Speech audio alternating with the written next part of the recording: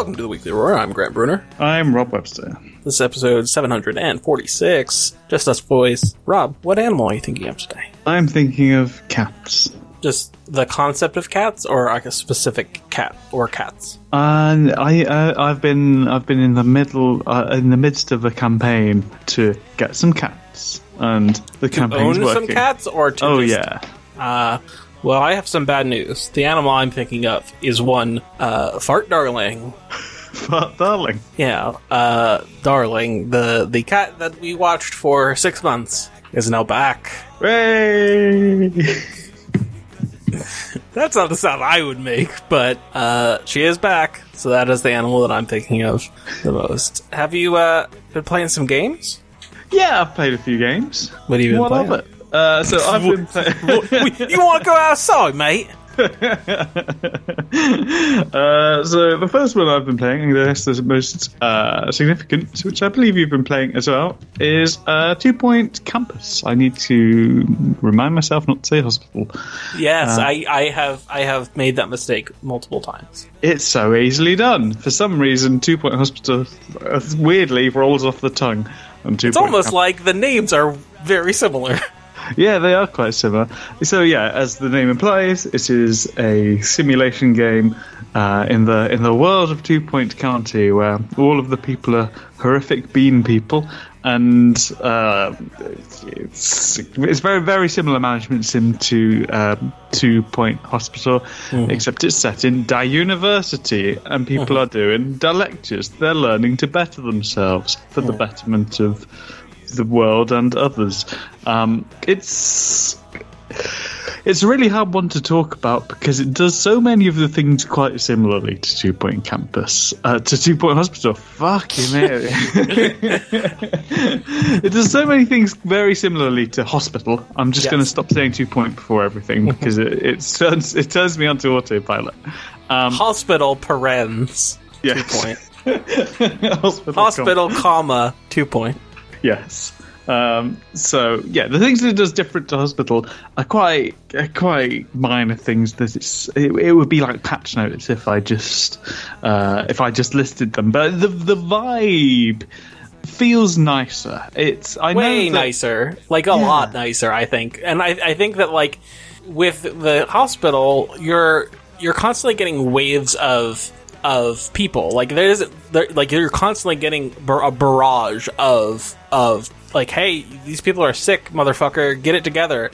Where this is like, operates like schools operate, and like you have semesters, so like, you get people coming in when it's semester time, and you're controlling like how many people you want to have in. Like, you can upgrade, but you don't have to upgrade if you don't feel like dealing with that shit yet. Like, oh, I need to make some money first. I'm just going to do another year at this rate. You can. It's fine.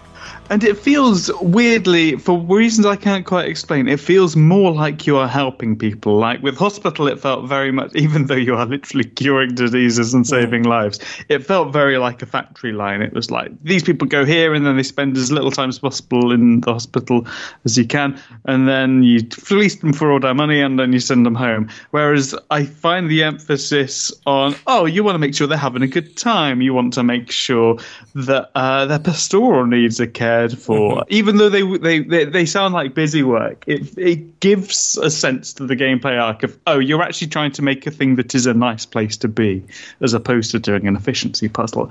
And that is pastoral like just a Britishism? Because like when they first said that, I'm like, I don't know what the fuck, in a pasture? Because like I assume that just means like your mental health. Yeah. No, but it must that's be never used here. That is not a word that we use here. No, yeah, I remember maybe I remember the first time I heard it, thinking the same thing, because I learned about pastures at a younger age than pastoral care. But yeah, no, it's very particularly in a university setting. It's a very common phrase. But yeah, and the other thing as well, which you sort of alluded to, was because it is structured and because you do know how many people you're going to be getting in a year, you get to choose what courses they're going to be studying in a year. The thing that it does that's very nice is, so the academic year is split into months. It's split into 24 half months, technically. You can see the calendar going along at the bottom. And then when it reaches the end, time stops and the people are still moving around, but you've got as much time as you want to buy things up, to build things, to move things around, to start reconfiguring things. And it makes it feel like a very different kind of puzzle. It makes it feel, a lot less like...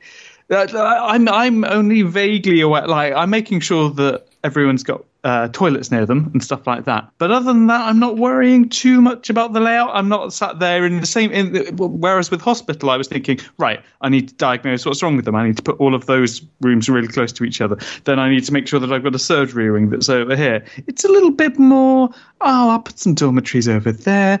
I'll put the weird benches which you have to sit on, the garish heart-shaped benches that they have to sit on if you want them to...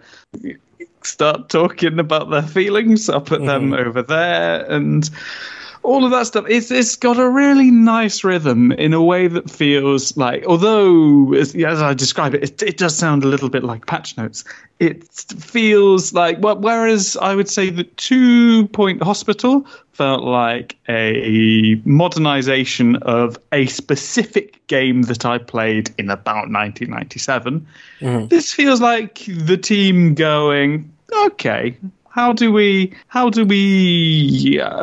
change some of the things that people might have assumed were core to this kind of experience? And I think it works quite nicely. I'm enjoying it. I mean, I was playing it for an hour and a half before we started this call, and honestly, as it was rolling down to 8:55, approaching recording time, I was going, "Oh, okay, fine. I guess I'll have to put a pin in that."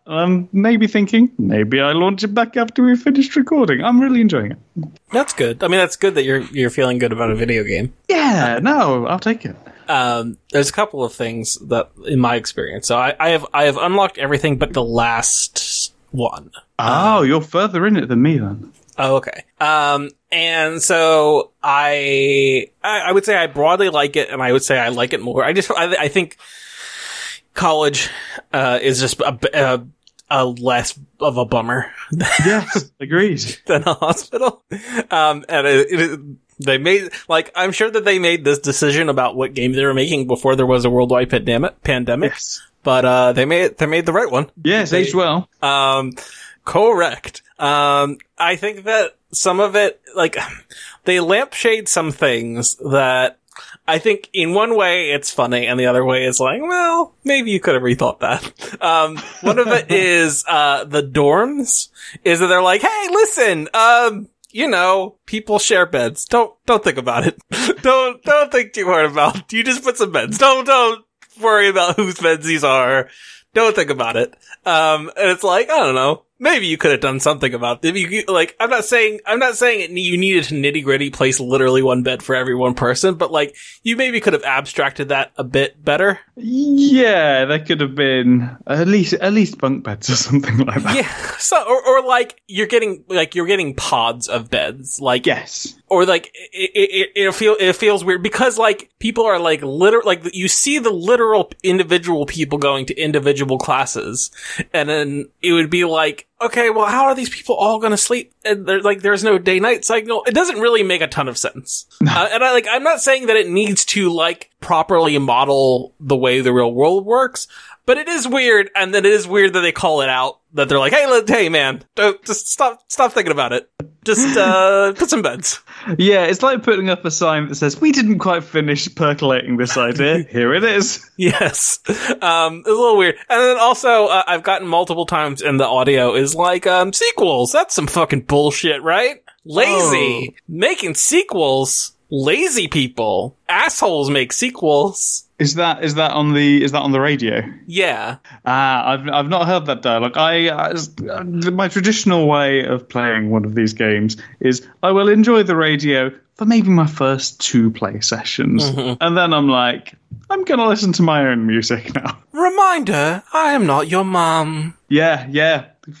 Funny briefly. Yes, I've now heard that 18 times. Yeah, no, I have turned that lady off.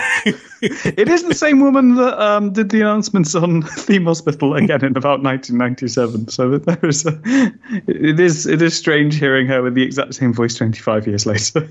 It's a pretty good voice. I mean, I think it works, even though I'm the exact thing that is like, working on like the way British announcements are done. It's not exactly that I've had like that exact experience before, but it's like, yeah, all right. Yeah, I mean, this is a good announcement voice. It is a good announcement voice, I can confirm. I wish they just wrote some more stuff.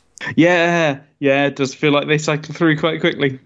And I mean, that's kind of the problem. Like, voice acting is expensive, yada, yada, yada, but you did put it in the game. And if it's like, when you put, half-baked things in the game, it's like, well, I understand why it's half-baked, but I wish I would prefer it to be fully baked. Yeah, like, it is one of those legacy decisions where you would go, all right, let's say that I wanted a system of... I was making a management game and I wanted it to be a little bit quirky. So I wanted a system where there would be quips that play. How often? Oh, let's say every 5 minutes. How many voice lines are you going to write? I don't know, 20? Brilliant. Put it in there. People won't need more than that, right? Yeah. And I feel like it's very much a decision they made 25 years ago that is not meeting the moment. It's I would say I'm having a better time, I would say, than I had with 2 Point Hospital. Yeah, I'm surprised that you've made it all the way to the end, just because I know that you enjoyed 2 Point Hospital, but it wasn't like... I'm conscious that I'm one of those people who spent hundreds of hours in 2 Point Hospital. And I don't know, it always surprises me hearing other people. It always surprises me that the weird thing that I spent maybe 200 hours on like 4 years ago, people are like, oh yeah, I'm probably going to roll credits on that. And I'm like, oh, cool. Yeah. Experience that too. I mean, like, so I think I just luxuriate in it less than you. I think I am just like, all right, listen, man, I'm here and we're going to be ruthlessly efficient. We're going to get some shit done here. And that's been good. It is weird. And also, like, they lock out the sandbox from the get-go. They make you, like, play a certain way into the game before they give you the sandbox mode. And yet, I've not really felt compelled to go into the sandbox mode. No, I don't know that I've unlocked the sandbox mode. I certainly don't feel like it's come up with a little pop-up, and I'm not missing a sandbox at all. Or I feel like in many of these types of games, I'm like, fuck your campaign. Like, I don't want your campaign. I want to build a cool thing. Yeah. This is a game that I feel like the campaign mix is pretty well paced. I think that's absolutely true. Yes. It's a very different proposition than something like The Sims, where you're going, okay, what I really want to do here is make a cool little a cool giant castle full of gargoyles or whatever. Whereas this one is like, okay, yeah, I'll accept your challenges. I'll do the challenges. Yeah, and they do some nice theming. There's a Harry Potter school. Yeah, I've been surprised and impressed by how diverse the themes of the levels are. Like, I was again, because my main entry point is hospital, where it's the third level is going to be the second level plus one extra thing, and then the seventh level is going to be the sixth plus one extra thing. Whereas here it feels very like it's splitting into, today we're going to do a sports centre. Today we're going to do, a wizard college. Today we're going to do this archaeological dig. And all those things, like those... I like the archaeology one a lot. I really like the archaeology one. I was surprised by how much I enjoyed the sports one as well. It just had a good vibe. It is interesting because also not only is the theming different, the theme of the campus is different. But also, like, kind of like how they are balancing the challenge is different. So, like, for example, the Harry Potter one, it is, there's like a lady casting curse, which, causes people to be really fucking bummed out all the time. So you are constantly on that map, you are constantly fighting, like, crippling depression. Like everybody, like every 3 minutes is just it's dinging where it's like 3 students are on the verge of dropping out. They are so sad. I was like, I've broadly really enjoyed this game. That particular level, I didn't realize that I could buy extra plots outside so it gives you a little castle courtyard where you can buy like 2 or 3 plots inside it. And I didn't realize that you could expand past that. So I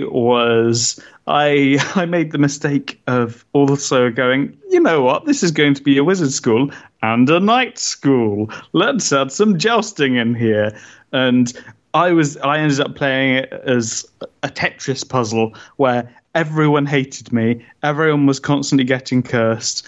Everything was constantly blowing up. People were just running down, like people from rival schools were running down, casting spells, making everyone deeply upset.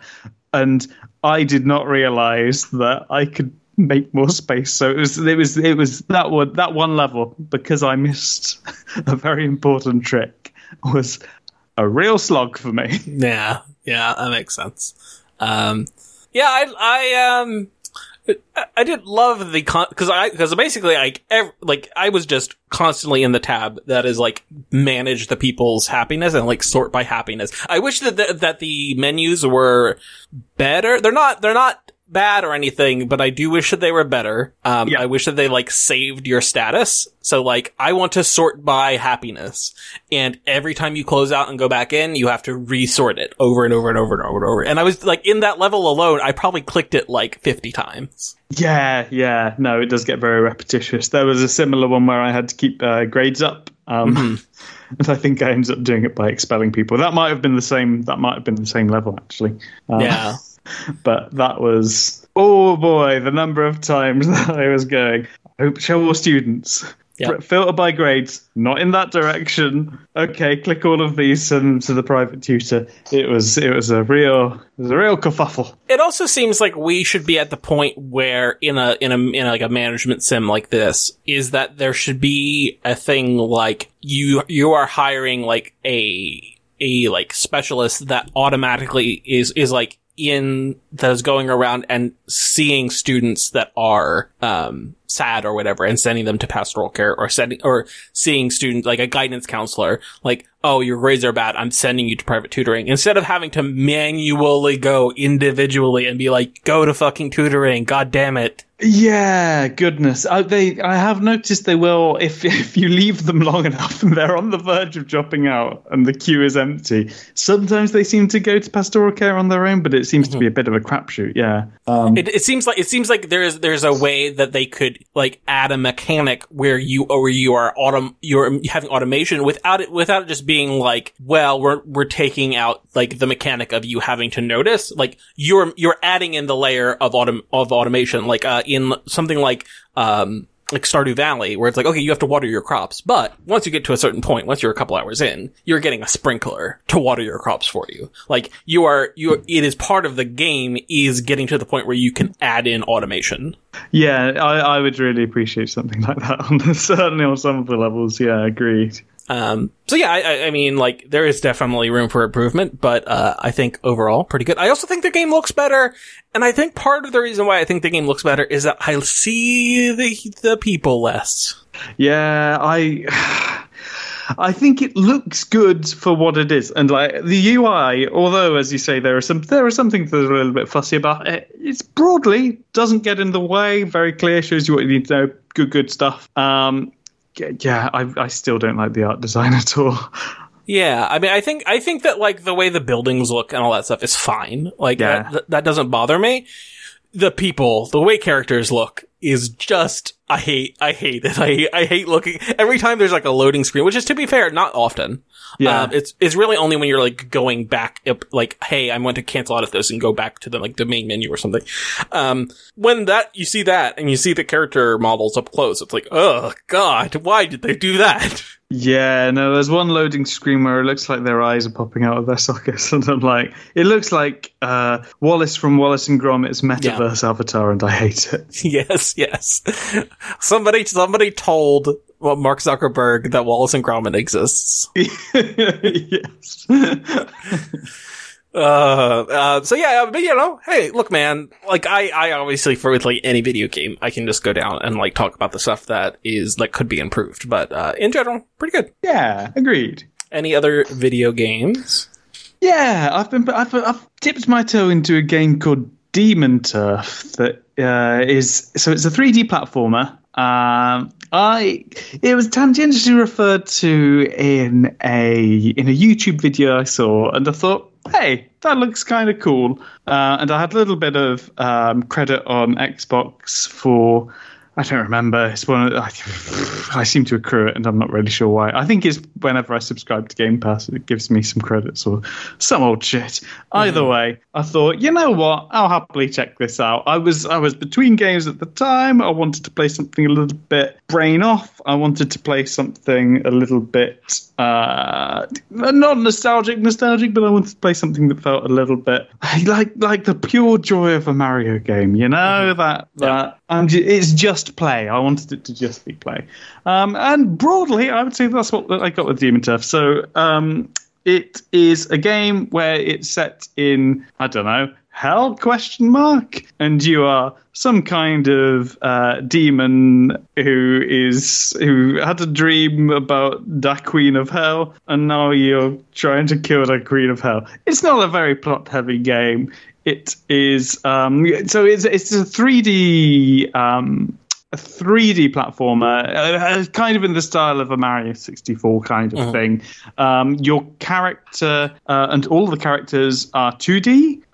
So it's a weird stylistic mix of this 2D pixel art traveling through a 3D world, which sounds like it shouldn't work, or it sounds like it shouldn't like a scan Paper Mario visual. adventure. A little bit like that, yeah. But it doesn't get in the way of handling the way that I was worried that it might. Yes. And it does have that kind of slightly gnarly retro aesthetic where I could believe that it was a PS1 game, and I could believe that it was a lost PS1 game. Broadly, they built this with the Doom engine. Yeah. So I guess the twist is that you set the checkpoints yourself. So you will have 4 flags that you can put through the level as you so choose. And you'll go, you know what, this is a really tough challenge. This has got me once or twice. I'm going to put a flag just here so that I can keep on doing it. That's fun when it makes you feel clever. And then when you run out of flags by the time you reach the genuinely hard bit, you go, fuck. I've truly misplayed this. In a way that I found kind of fun, but in a way that I wouldn't want to repeat, if you know what I mean. Yeah. It's the consequences of my own actions. So it's a weird little game. I've played through the first world, so I've beaten the first. So I've played through about 10, 11, 12 levels, something like that. Because I played a little way into the second world as well. I've beaten one boss, and I've broadly had a pretty good time. It does feel, to its credit in a lot of ways, like a lost game from the 1990s, but it does the boss sequence in particular was an absolute pain in the neck.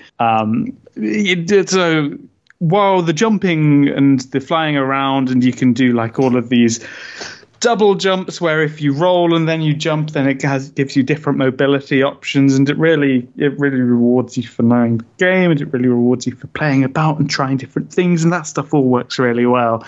I don't think that the fighting works particularly well, so the boss is mostly trying to dodge movement, and it felt.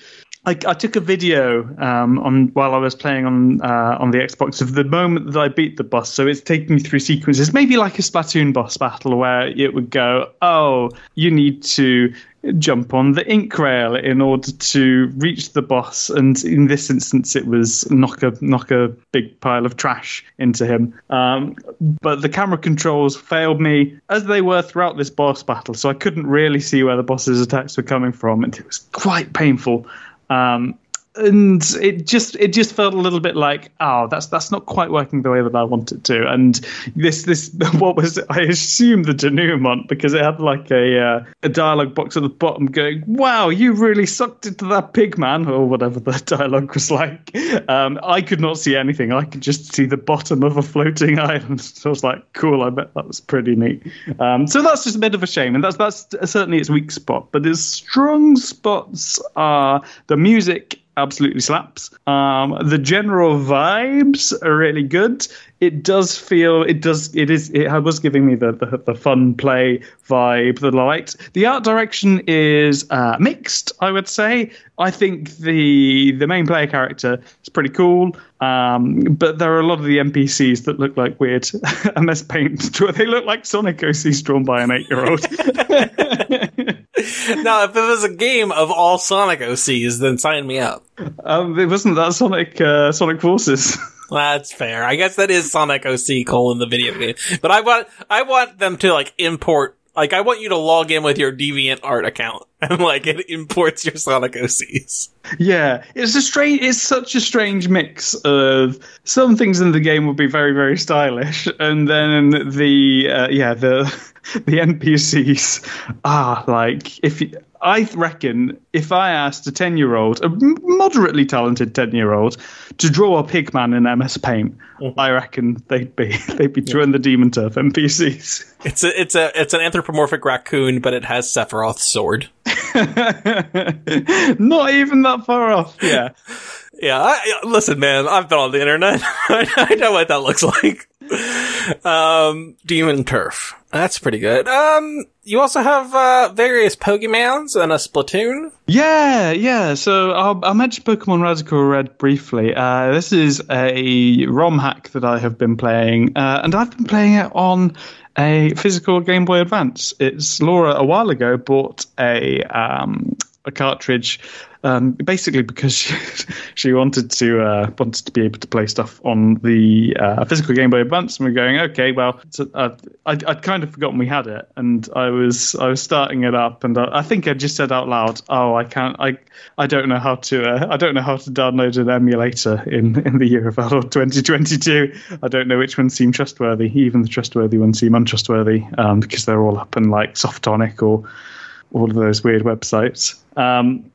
She was like, "Oh, just pop it on the Game Boy," and I am really enjoying playing a proper handheld game on a proper handheld console. So, Pokemon Radical Red is so they took Fire Red, which is the Game Boy Advance remake of Pokemon Red, the original Pokemon game. Where some enterprising young developers have gone, okay, let's put literally everything that is in the Pokemon series up to date in this game. So in Pokemon Swords and Shield, if you remember, you can battle a giant version of a Pokemon, and it's a team battle, and it's got a big old health bar, and then it will, once it reaches a certain health threshold, it will gain some extra fake HP bars that you've got to bust through, like some shields. And then when you do that, then it loses some defense and some special defense. And all of that has been added. It's been bolted onto this Pokemon Game Boy Advance game from about 2004, and it works pretty well. And they've got all of the Pokemon, and they've remixed it so that you can start getting Pokemon from all the different generations really early on. They've got pretty much every gimmick that has been in any of these games. So we've got like Mega Evolution, and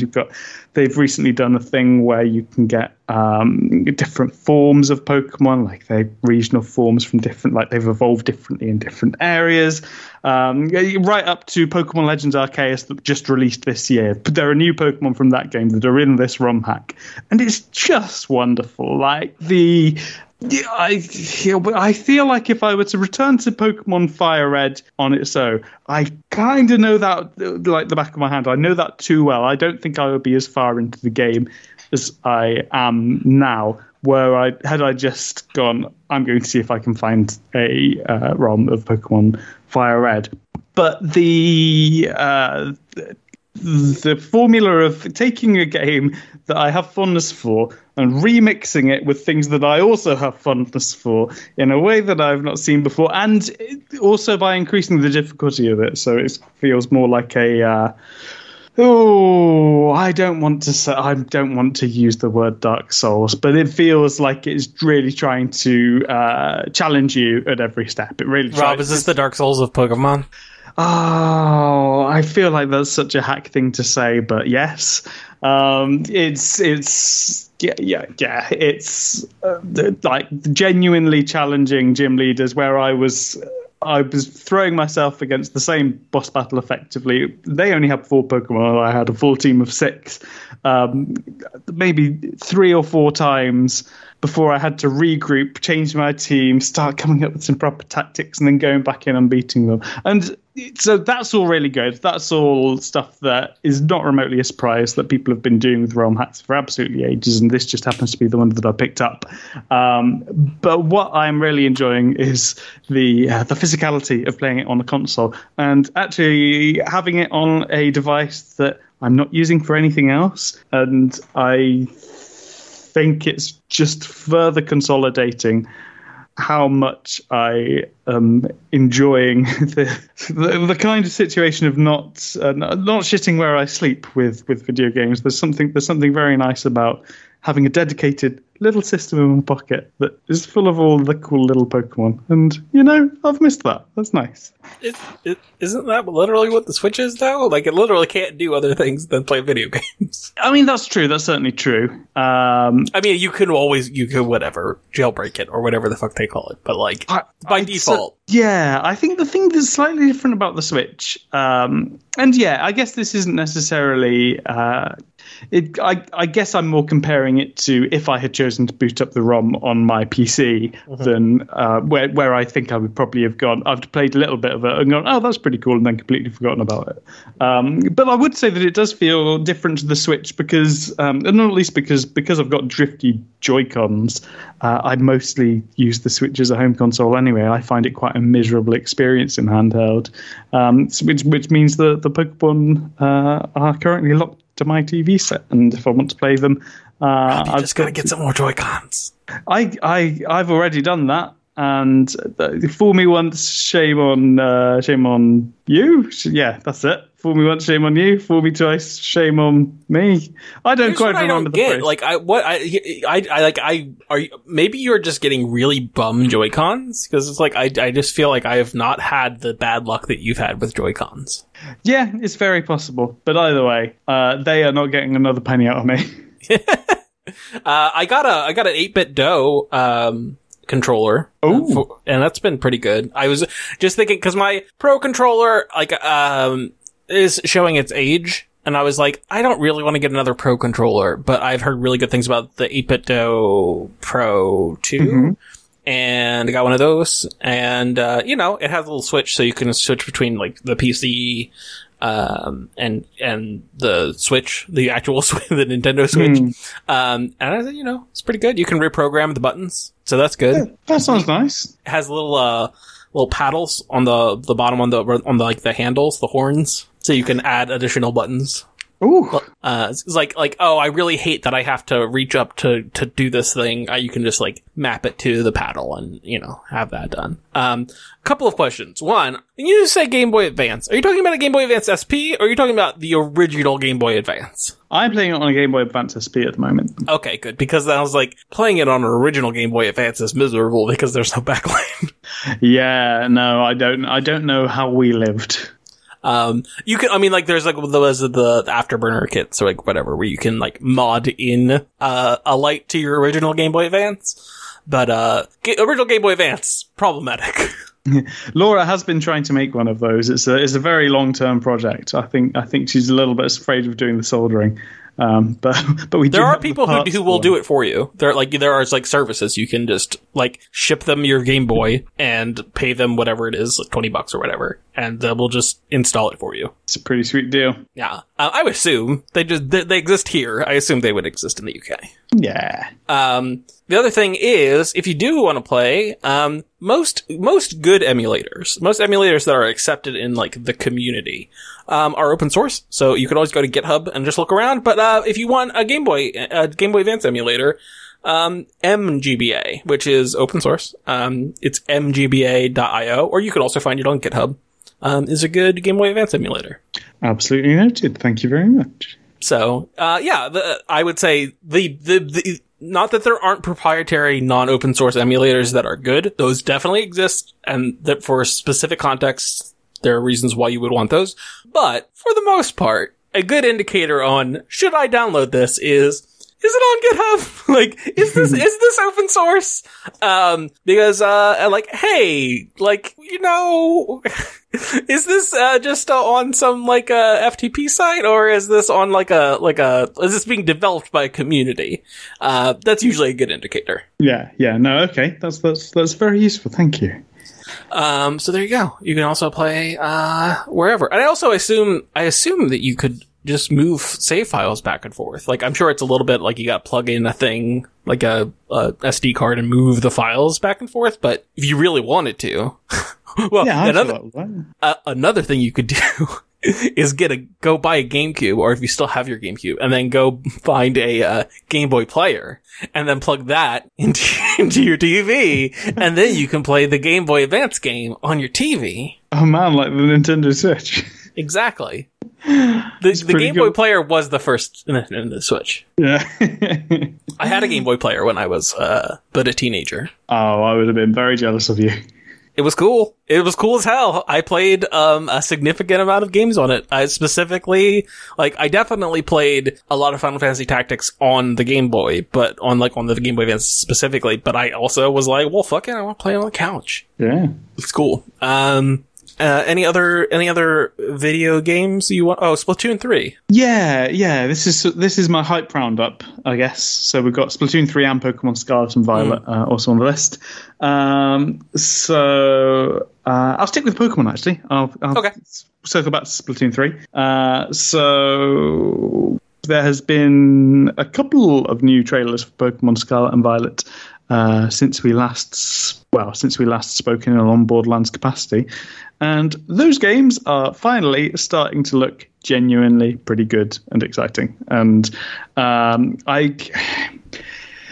it's one of those things where they've not really given me anything beyond, hey, it's Pokemon in an area that looks like Spain. One of them is a lizard. It's open worlds, which are all either neutral or, in the case of open world, okay, further information needed. But then they're showing us all kinds of things that they're doing where they are... they're splitting it into 3 different storylines, and they're showing us a lot of different areas, and they're showing us a lot of exciting traversal stuff where you're running around on a big lizard that looks like a motorbike. And I'm aware that sounds very much, now that I'm saying it out loud, like exactly what we already knew. And yet, it just looks good. Now, I feel like they've articulated what is going to be fun about the game. They've articulated what's going to be a little bit more interesting about the game. And I'm now in a position with it where I'm like, hey, that looks like it will be flawed in some of the same ways that Pokemon Sword and Shield was flawed, but it also looks like a jolly nice time. So, and even if it doesn't necessarily hit everything, you already had a good Pokemon game this year. And even if it was just equal to Pokemon Sword and Shield, I liked that Pokemon game anyway. And yeah, as you say, Pokemon Legends Arceus came out this year, dang good time. So yeah, I'm in a position where I'm reasonably, where I remain reasonably happy as a Pokemon person. It's a Poke Feast. Yeah, it is a Poke Feast. It's a Poke Bounty year. And on Splatoon 3, similar location. So again, Splatoon 3 was one where, when they announced it, I was very, very hyped because I was going, oh man, it's like the first time they're making a Splatoon game after any significant time away, because Splatoon 2 came very, very quick off the heels of Splatoon 1 and very much got the vibe that it was, what, if we're going to be 1.5. putting our money in if we're going to be putting our money in a big multiplayer franchise, we probably want that to be on our newest console pretty quick. It seemed like a pretty quick job. So I was thinking, okay, now's when they're going to do all of the stuff that makes it feel like a big sequel, right? And then they kept on releasing a gameplay trailer and just like, hey, it's a turf war, this person's got a bow. And I'm like, and they're going to show us what makes it a sequel, right?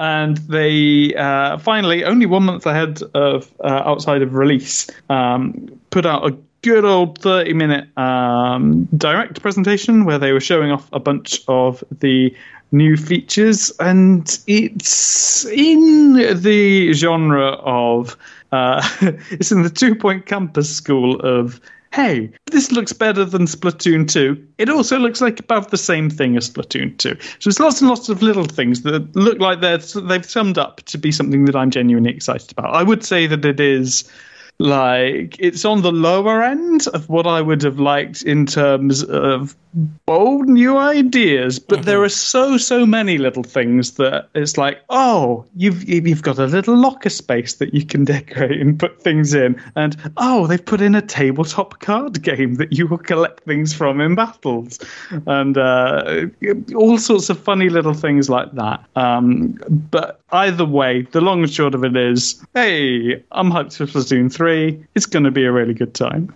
There's also it's like a I don't know, like a server test or whatever that's this weekend, right? Yes.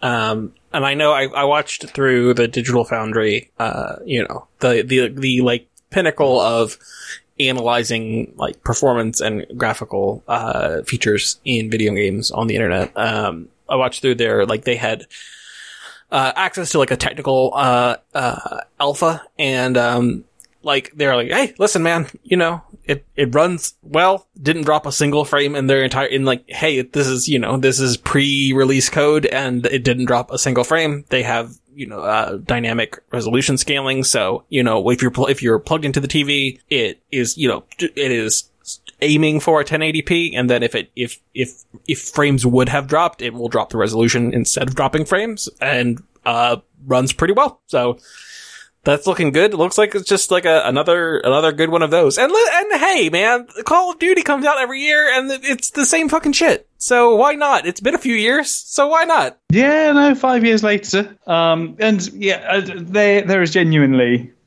plenty of cool things that are going to make it feel fresh. Like they're expanding Salmon Run. There's going to be giant boss salmon at the end of it. It's cool. It's a cool thing. If Nintendo Online didn't exist, and I could just play for no additional cost, I feel like I would probably jump on Splatoon. Yes. But the idea of spending $60 for the game and then paying them $20 more for a bad service, I'm like, no, probably not. Doesn't feel great, does it? No, if it was like the Wii U, where it was just, the online was baked into the thing, I would probably be there with you, Rob. But Nintendo Online is bad, and I don't want to pay them money for it. Hey, that's fully understandable.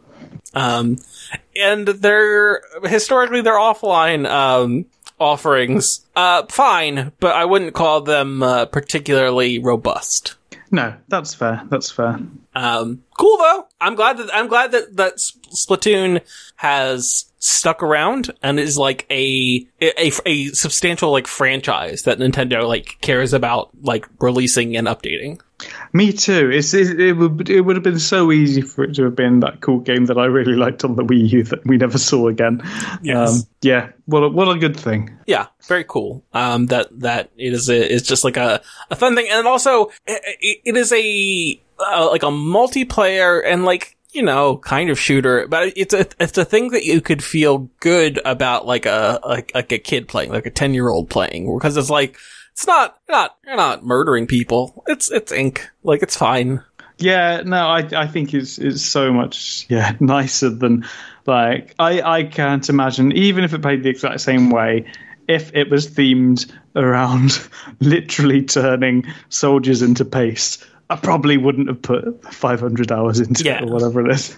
Yeah, definitely. Seems cool. I don't know. And then also, like, what is it? It's like Rise of the Mammals or something, right? Yeah, Rise of the Mammalians. Have we seen the mammal stuff? Not really. There were very loose hints towards it towards the end of Splatoon 2. And Mr. Grizz, the owner of Grizzco that runs Salmon Run, is implied to maybe be a bear, but we've never seen him. He only ever speaks through a radio. So what's going on there? It's problematic to think about how mammals would be squirting goo. Hey, let's not open that box of screaming. Yeah, it's like, oh, you're adding mammals to the goo game? I mean, you can, I guess, Nintendo. Just close that suitcase. It is cool. And it seems like Nintendo's gonna end this year pretty strong. Bayonetta 3 is coming out. I'm excited about that in October. They got Pokemons, they got Splatoons. It's they have a reasonable end of year lined up. They just released the Xenoblade Chronicles 3. Yeah. I have played some of that. I played probably 4 hours of it. And listen, that's a long game. I don't want to speak for the quality of the entire thing when I've not played the entire thing. But those first 4 hours or so, pretty good. Starts well. I'm into it. And also I have heard from multiple people on the internet who have played through it.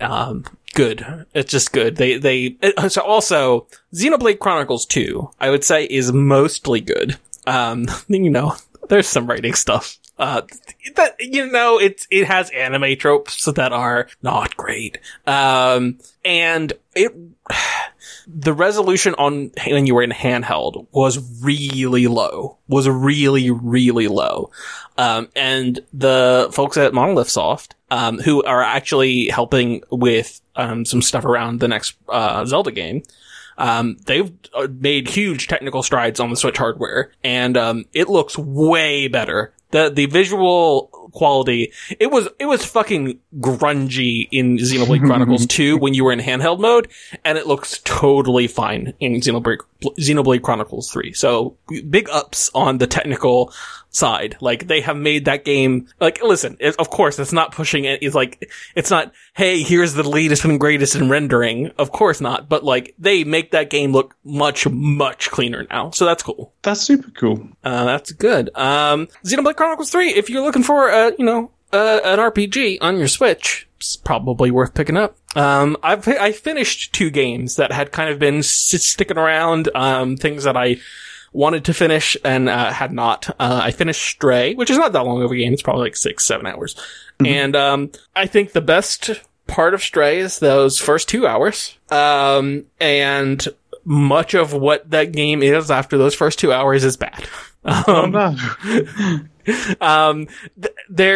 So I think the part where you're a cat and you're doing cat things and you're scratching things up and you're walking around and you're bumping into robots and you're looking at how sad the robots are and exploring this little, chunk of the city is cool as hell. Looks great, is great, great vibes.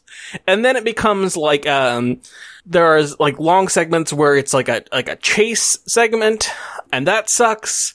And then the end of the game is like a pretty long stealth segment, and that sucks. And I just find like huge stretches of what that game does, because they're like, well, I guess we have to put in video game shit, right? It's like, well, this is wildly unpleasant. What happened to the part where it was like good cat vibes? They get rid of the good cat vibes for like long stretches of the game, and I think that shit is bad. So Stray opens strong, does not stay strong, stays, weak, one might say. That's such a shame. Listen, it's not that long. So like people, and your mileage may vary on how you want to deal with their fiddly, subpar stealth. Maybe it's not as big of a deal for you, but like the third time I'm trying to get the fucking AI of these robots to go into the jail cell so I can lock them in, I'm like, I'm having a bad time. here. Like, this is not, I'm not having a good time. This isn't a fun video game that I'm playing, but I'm like, but I'm so close to being done. I would love for this to be done, but man, is your video game really annoying. So that's my Stray review. First 2 hours of Stray, probably the best hours of Stray. And also Horizon Forbidden West. I finished that off. Oh, congratulations. Really good. Just, I think that game is better than the first game in like most ways. And, I enjoyed myself the entire way through, had a great time. I think that the character work that they do, it's kind of like setting up a team in this game is really strong. And then they set it up so there can be a third in the series. And I think that is pretty interesting. I would love to see what that is. Whenever they do that, whenever they finish off whatever that story is, I am extremely there for it. So good on you, Guerrilla. You made a good game. Horizon Forbidden West is worth playing. You should probably play the first game if you're going to play the second game. But they're both really good. I liked them both. Horizon is also one of those games, both games, that really was unfortunate about when they came out. The first one came out a few weeks before fucking Breath of the Wild. And then this one came out a few weeks before Elden Ring. Oh, Jesus. It's brutal, right? Yeah, those poor developers. It sucks. But those games are really good. I know that you didn't have a great time with the first 8 hours or whatever of the first game, but I think what they do with the story is really good. The gameplay is also, I would say, substantially improved. Being able to, they have a glider. They took the glider from Breath of the Wild. Having the glider makes moving around a lot better. A lot of that stuff's really good. I think it's a great game, and I'm happy to play more Horizon whenever they put out more Horizon. And then the last one is Saints Row, the reboot of the Saints Row franchise, and got pretty mediocre reviews. Mm-hmm. I waited to buy it until I saw the reviews, and I read the reviews, and I said, "Oh, I'm definitely buying this." And I've played about 3 hours of it. And I'm having a perfectly good time. So lots of people talking about bugs. I have not personally interacted with any meaningful bugs. Like, there is certainly some minor animation glitching that I've seen, but that's certainly not game breaking or anything that I would really note. Like, all right, well, it's not optimal, but it's not like it's interfering with my gameplay. So that's just like a personal experience and luck of the draw, I assume. And, listen, there's more game ahead. Maybe I will run into some game killing bugs later in the game, and I will report back on it then. But I've not, in the first 3 hours or so, I've not had anything, in the bug department, that has been, substantially, interfering with my experience. And I have enjoyed the character work. I have enjoyed the world. I think that the movement and shooting is totally fine. I think that there is a little bit of an echo chamber happening in the review sphere of open world game bad, except for when it's Dark Soul open world game that good, because that's a good game. Then I'm listen, man. People can enjoy whatever games that they want, but reading through those reviews and being I was having fun, but icons on maps. And it's all right, well, fuck off. I am so far having a good time with Saints Row. And I think that while I kind of miss the hey, we're in the Matrix, aliens invaded, all the way, bizarre, wacky off the wall shit that they were doing, a decade ago. I understand why you can't constantly you can't continue to crank the wacky knob. The wacky knob maxes out. You can't just keep pushing it.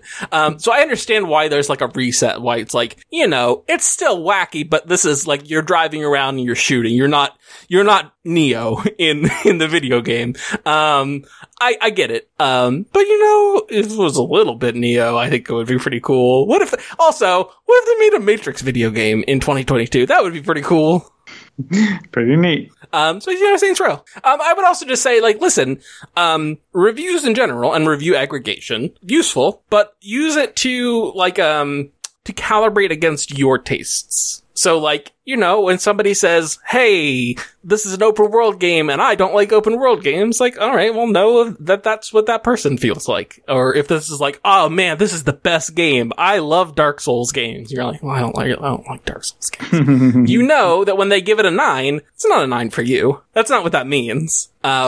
Just keep that in mind when you're looking at reviews. And I always come back to this, but like, Mafia 3 was one of my favorite games of the year it came out, and it got very mediocre reviews. It got like an average of like Metascore of 60 something.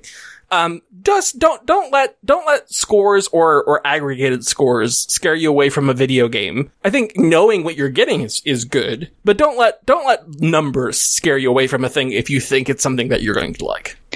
I think as a minor sidebar anecdote, if ever I took review scores seriously, I feel like the website Board Game Geek has fully cured me of that. Where a lot of the very best games that I have played are rated about a 6.6 or something out of 10. Yeah. Mostly on the basis that the people who rate games on there just want, it's a big complicated game which takes 100 hours over multiple play sessions and you bite goblins with a sword or something.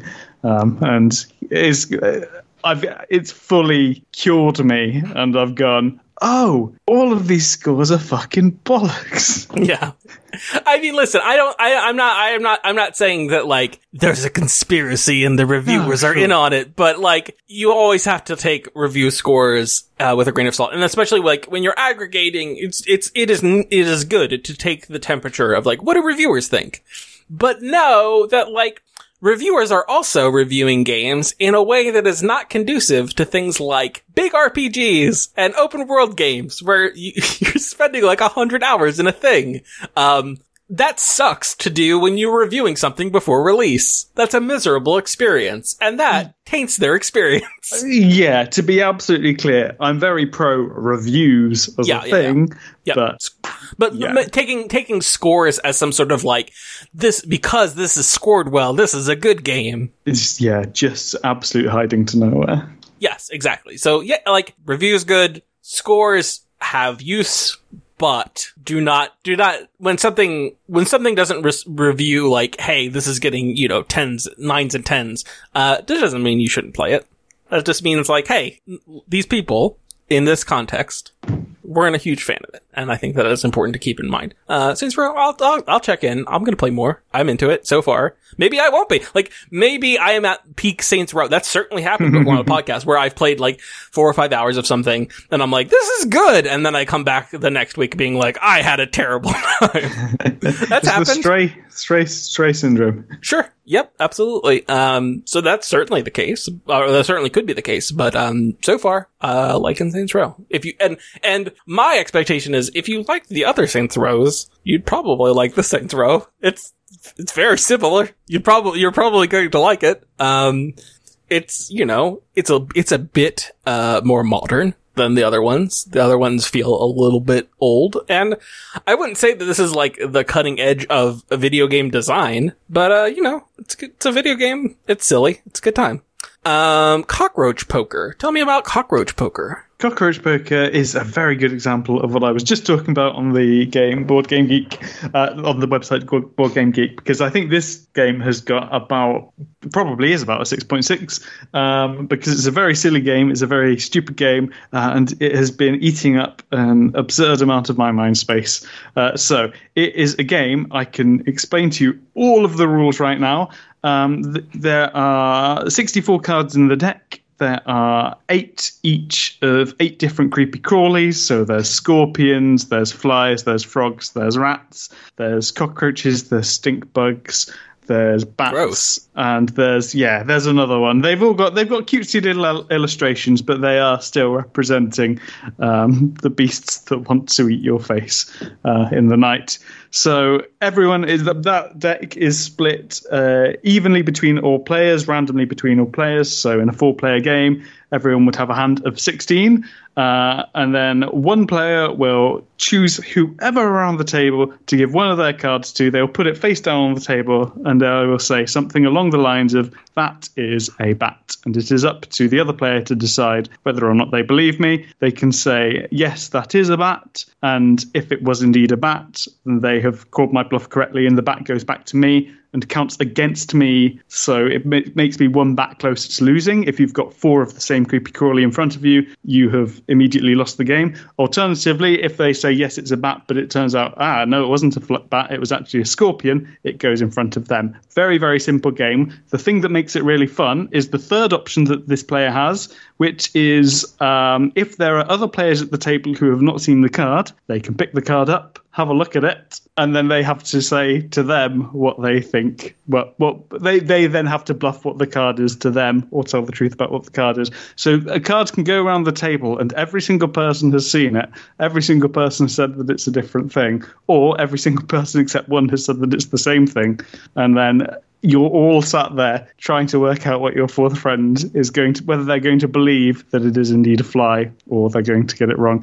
It's a very, very silly game. And it's just, I'll be sat there in the shower just going, I wonder if I could just tell people to give flies to certain people. I wonder if they go with it. It's a very stupid game that I wanted to give a shout out to. That seems interesting. I don't necessarily know if I love the creepy crawly aspect of it, but a game, a game that is more based around the bluffing aspect, because obviously like poker, it has poker in the name, so like clearly there's like the bluffing is what it's inspired by, or what inspired the gameplay design. I think that is a good thing for a game to jump off of like, what if we made a game that was primarily based around bluffing? Yeah, and there's so much fun in. I'd like a game that enables me to be chaotic. I like a game that enables me to do silly things or be a little bit ostentatious, so I can go like, send this fly to Laura, please, and like give people like a really obvious roguish wink. All of that stuff I think is really funny. And the joy of having knowledge that like of 3 people around the table having knowledge and then watching all 3 of them watching the 4th person trying to riddle it out. It's just wonderful. It's one of those funny little social interactions that wouldn't happen without a very doofy deck of cards. So I wanted to wrap Cockroach Poker. That's cool. And it's, like in the same way as like other games that are not necessarily the same kind of game but are adjacent, like a werewolf-esque or mafia style game, yes, where there is strategy but not strategy like it's usually conceptualized. It's a lot more like social strategy and not like mathing it out. You're not doing a math problem in your head about like, okay, if I move this here, this is going to take 8 damage and then blah, blah, blah, blah, blah. And I find that to be often pretty tedious and not fun. But things like that where you're doing strategy on like, what do I think I can get away with from like this person? I know this person. I think that I can trick them in this way. Is way more interesting to me. Yeah, no, absolutely love that kind of thing. And also in games that it's not like, hey, here's a prompt to make a skit, but it is offering you like that style of game is offering you an amount of creativity. Like it isn't like draw a thing or write a thing, but it is asking you to play creatively, even if it is like how you're bluffing or like how you're executing your bluff, it like requires you to be creative. Yes, no, absolutely. It really speaks to a lot of things that I get on very well with. Absolutely. It's like the best tasks in Taskmaster. Yes, where it's like, absolutely. Hey, like, all right, here's the thing. It's not too complicated. You don't have to sit there and fucking like write out a lesson plan or something. But like, it requires you to do some thinking and then creatively execute this thing. And it's not like, oh, well, you didn't follow this one thing and so you don't get any points. It's like, no, like, judge how cool this thing is. Did you do something cool? Is the ones that I like the best on Taskmaster. Yeah, I don't know if I presume you've caught up with the final Champion of Champions. I have not. When I looked, it was not on the internet. Oh, interesting. Okay, well, I could find the first one. but I could not find the second one. Oh, there was only the one of the second. No. I could find Champion of Champions 1. I see. But not Champion of Champions 2. Either way, yes. So that's just one episode, but all of the tasks are in that genre where it's like, you've got an hour. Your time starts now. Or they've clearly like gone, okay, you just come up with an absolutely brilliant idea and we'll try and see if we can do that. Yeah, I agree. I love that kind of thing. Delightful. Speaking of British programs, I started watching QI with my wife. And how are you finding it? So we started at the beginning, and that was probably a mistake. Probably, yes. It is a program that was being made on British television in 2003, and with that comes a bunch of baggage. So one, often just fucking 5 white dudes. Yep. So it's like, I'm not a fan of that. Or it'll be like, you get 1 woman. Is sometimes how that will work, and that's not great. And it is I don't know, I'm probably like 10 episodes into the first season. And, it is a grab bag because sometimes if you get the right people, it is like, okay, each question is kind of a prompt, and then they do some riffing, and it's a good time. And then sometimes it is 30 minutes of, did you know? Other thing that is irrelevant and not funny. Yeah. I think particularly the early series are a little bit like that, yeah. But it's like, it isn't like, oh, here's this predictable way to tell if it's going to be a good episode or a bad episode. It's seemingly random. Yeah, it's pretty inconsistent. Also, pretty talky over when there's a woman. A lot of talk over the women. I almost chipped in earlier. When, as you say, there will, if there's lucky, be one woman on the panel, and she'll maybe speak for one, maybe half the time of the next most talkative contestant. I will say Jo Brand does hold her own. Oh, Jo Brand is very well suited to QI. She's very good on it. She will elbow her way in that way that the other women who have been on the show thus far have not. In that, and I get it. You don't want to fucking compete with 4 of those people. No, totally. So that's not great. Also, in the third one, it's like, hey, here's a anti-Asian slur, and it's oh no, God. So listen, it was a product of its time. Yeah. Not great. Not a huge fan. Also, lots and lots of war in Iraq jokes. That it's like, I get it. It's when it was made, but man, I don't know. Maybe I don't want to hear about the war in Iraq. So yeah, of all of the things that you've said, none of them have been a surprise until the war in Iraq one. And I'm like, oh, good grief, I don't even remember that having been a thing. That's wild.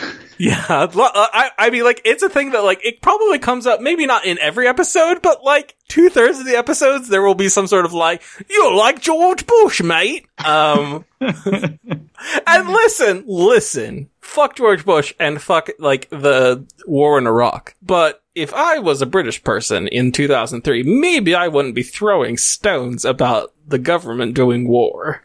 Yeah, no, that's absolutely fair. Just my observation of 2003 British politics is, pretty into war, pretty into it, into doing war. Yeah, I think there was a perception that that George W. Bush dragged us with him, but I think Tony Blair was pretty. I think at the time there was that perception. I do not think that perception has held. Yeah, it's like, oh, you mean the thing that you just signed up for? And the other countries that are very near you just said, nah. Oh, yeah, so he strong-armed you into doing war. Yeah. So, wow. Man, 2003 in my head doesn't feel like that long ago. It was a long time ago. Yeah, when you said that you were going to start watching QI, I was certainly worried about the just general, the general 2003-ness of it all. Yes. I don't know. I am half tempted to just keep on going, and the other half of me is like, maybe I should just go with what is the most recent season.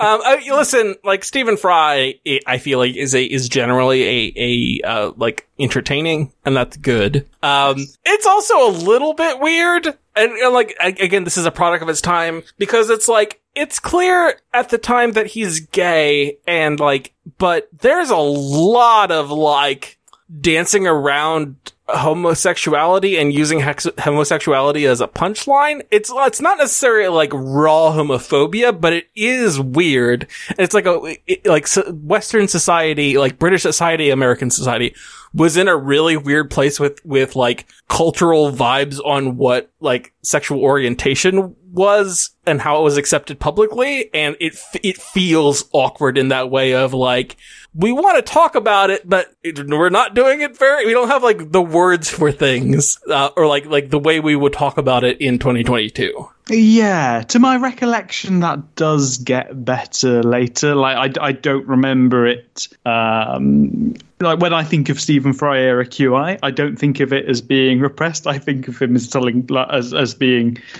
quite openly gay in his role, which is obviously a good thing. I don't know if that's just me remembering it as by the standards that I had at the time, and seeing it in 2022 era eyes, or if it did just get better as he continued and society continued. But I feel like the difference is here's the best way that I can verbalize that is that if it was being done, if Stephen Fry was hosting and this thing in 2022, the tone would be, and it would be written around, or, written in as much as they write anything.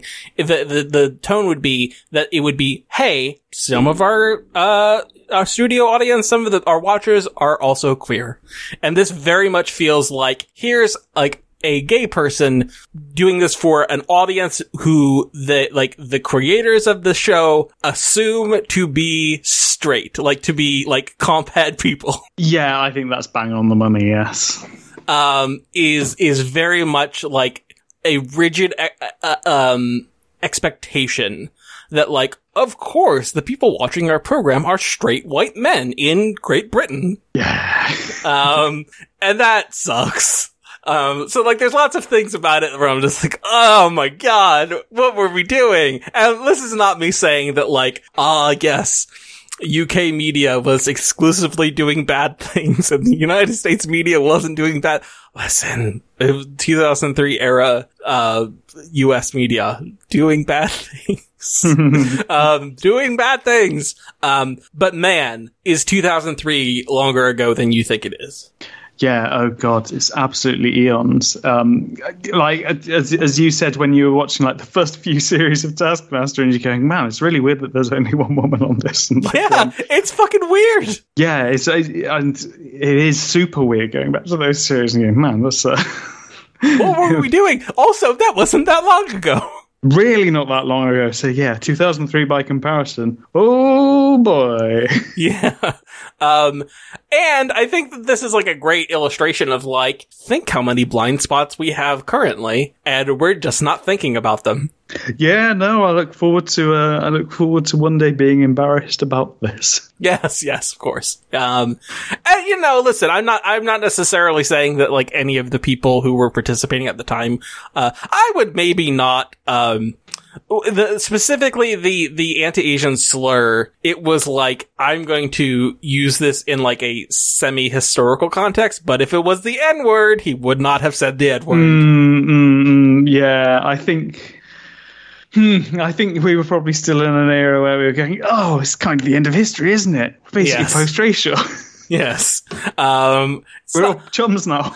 Yes. So it's like, you probably will regret that. And like I think about, there's a series of books that I really like and that were like very inspirational to me as a teenager into like adulthood. Like the last of the three came out and I was in like my mid-20s or something like that.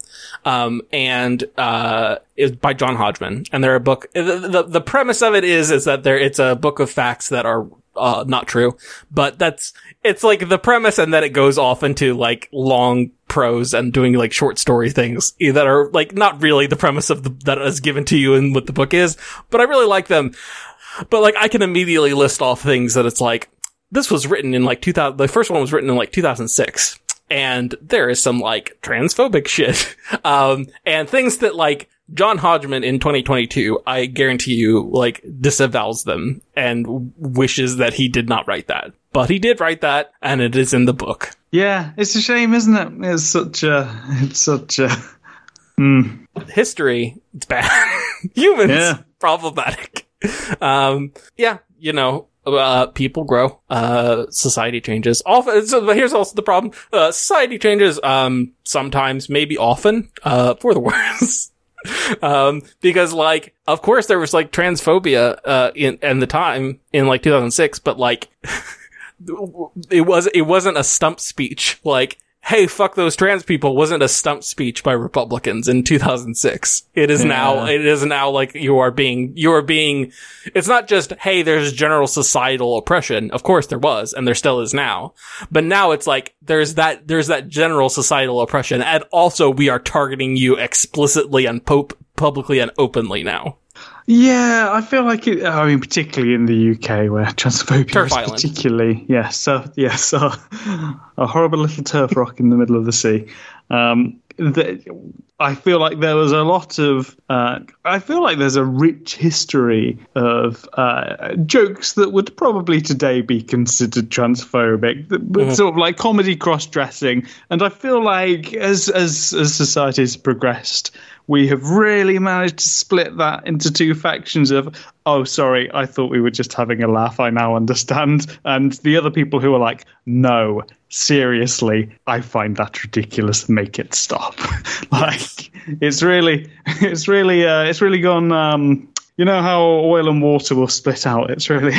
Yes. It's like a yogurt that is kind of curdled into two factions. Yeah, it's really complicated. It's a really complicated thing, like specifically things around cross-dressing, because it's like, of course there's totally fine cross-dressing, like things that are even done like with humor. Yes. If it is done in like good humor and not like trying to dehumanize people is totally fine. The problem is that it is often difficult to get people to distinguish between like the stuff that is, not trying to dehumanize people and the stuff that is trying to dehumanize people. Yep. It is often difficult to get people to understand that part.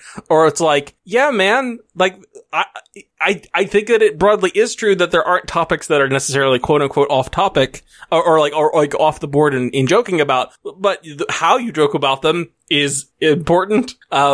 Like, can you joke about trans people? Of course, but if you're doing it in a way that is trying to dehumanize them, that sucks, and you're a bad person. Maybe don't. Yeah, don't do that. If you're like having a good time and they're included and all that stuff, it's fine. But if you're not doing that, that is bad. You shouldn't dehumanize people. Yes. And we're historically not been great about that. No. It's another problem is like, so, one of my all-time favorite programs, is Arrested Development.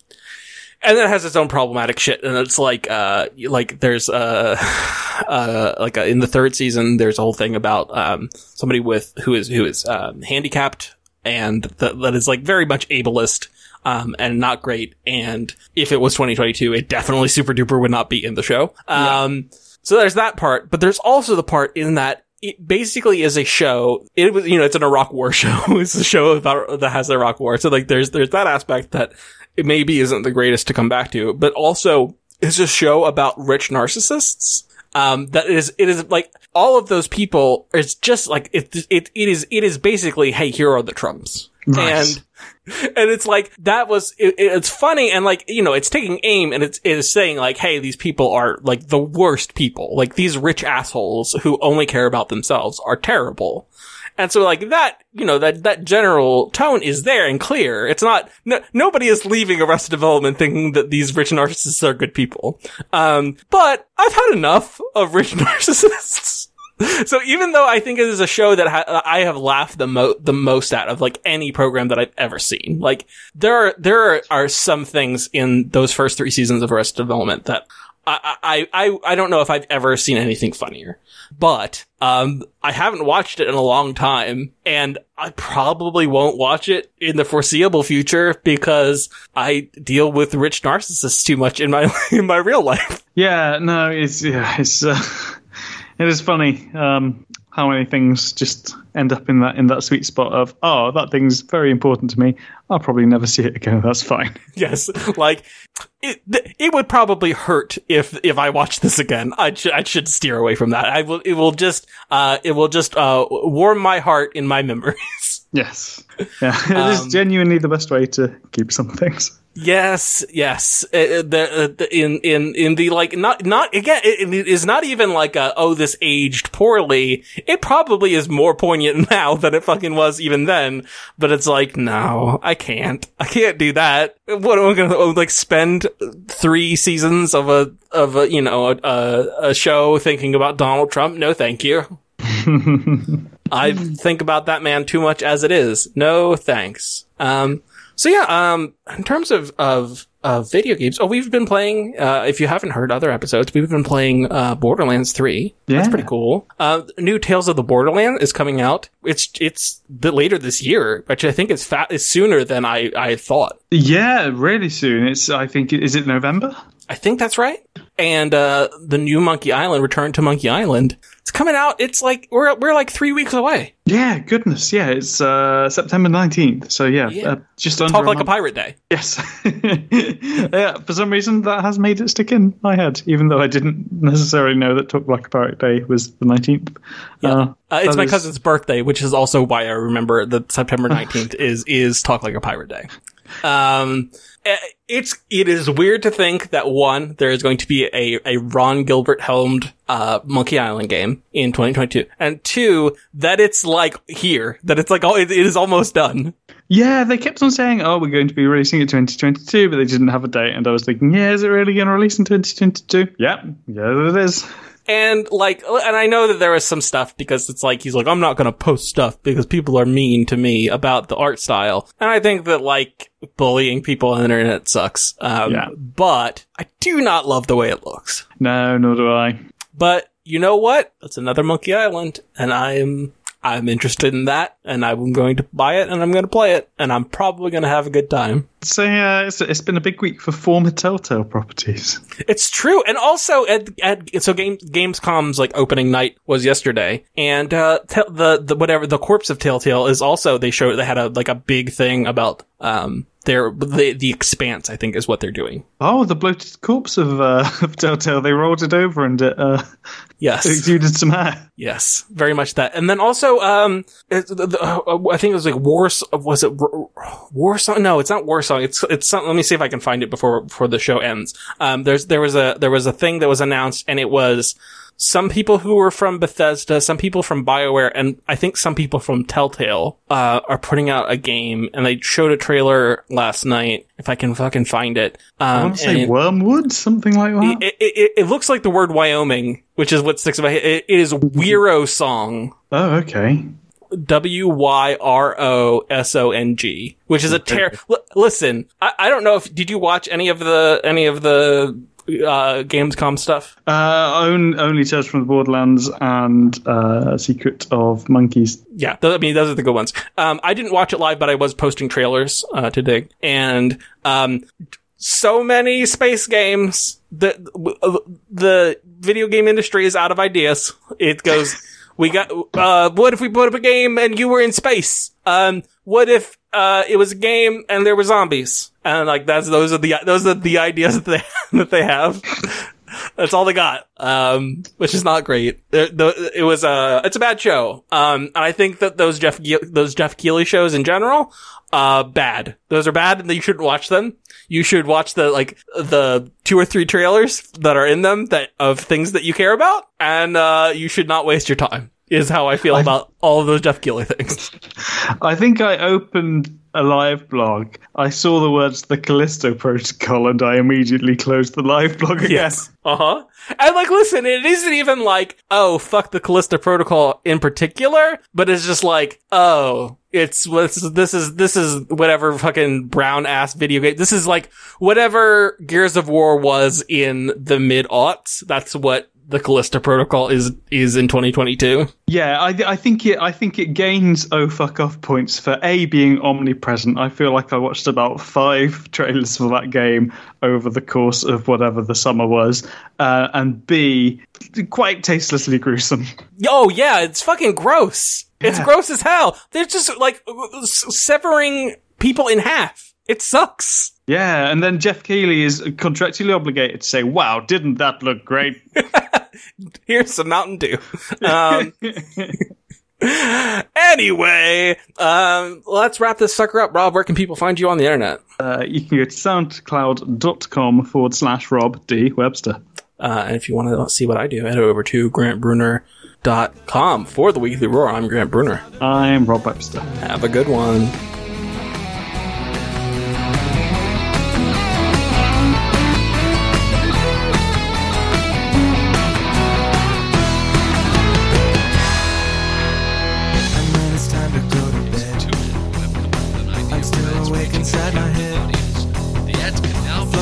Above the house and looking down. You may seem silly. I guess I gotta go back there. 49-year-old unidentified guess there never was any other answer. And as the freeway hums, the cars go by. The headlights roll across the sky. Many miles away, and I can see them speeding through the dark. But if you need me, I'll be downstairs with the shop vac. You can call, but I probably won't hear you because it's loud with the shop vac on. You'll be okay, you'll be upstairs with the TV. You can cry, and I probably won't hear you because it's loud with the shop vac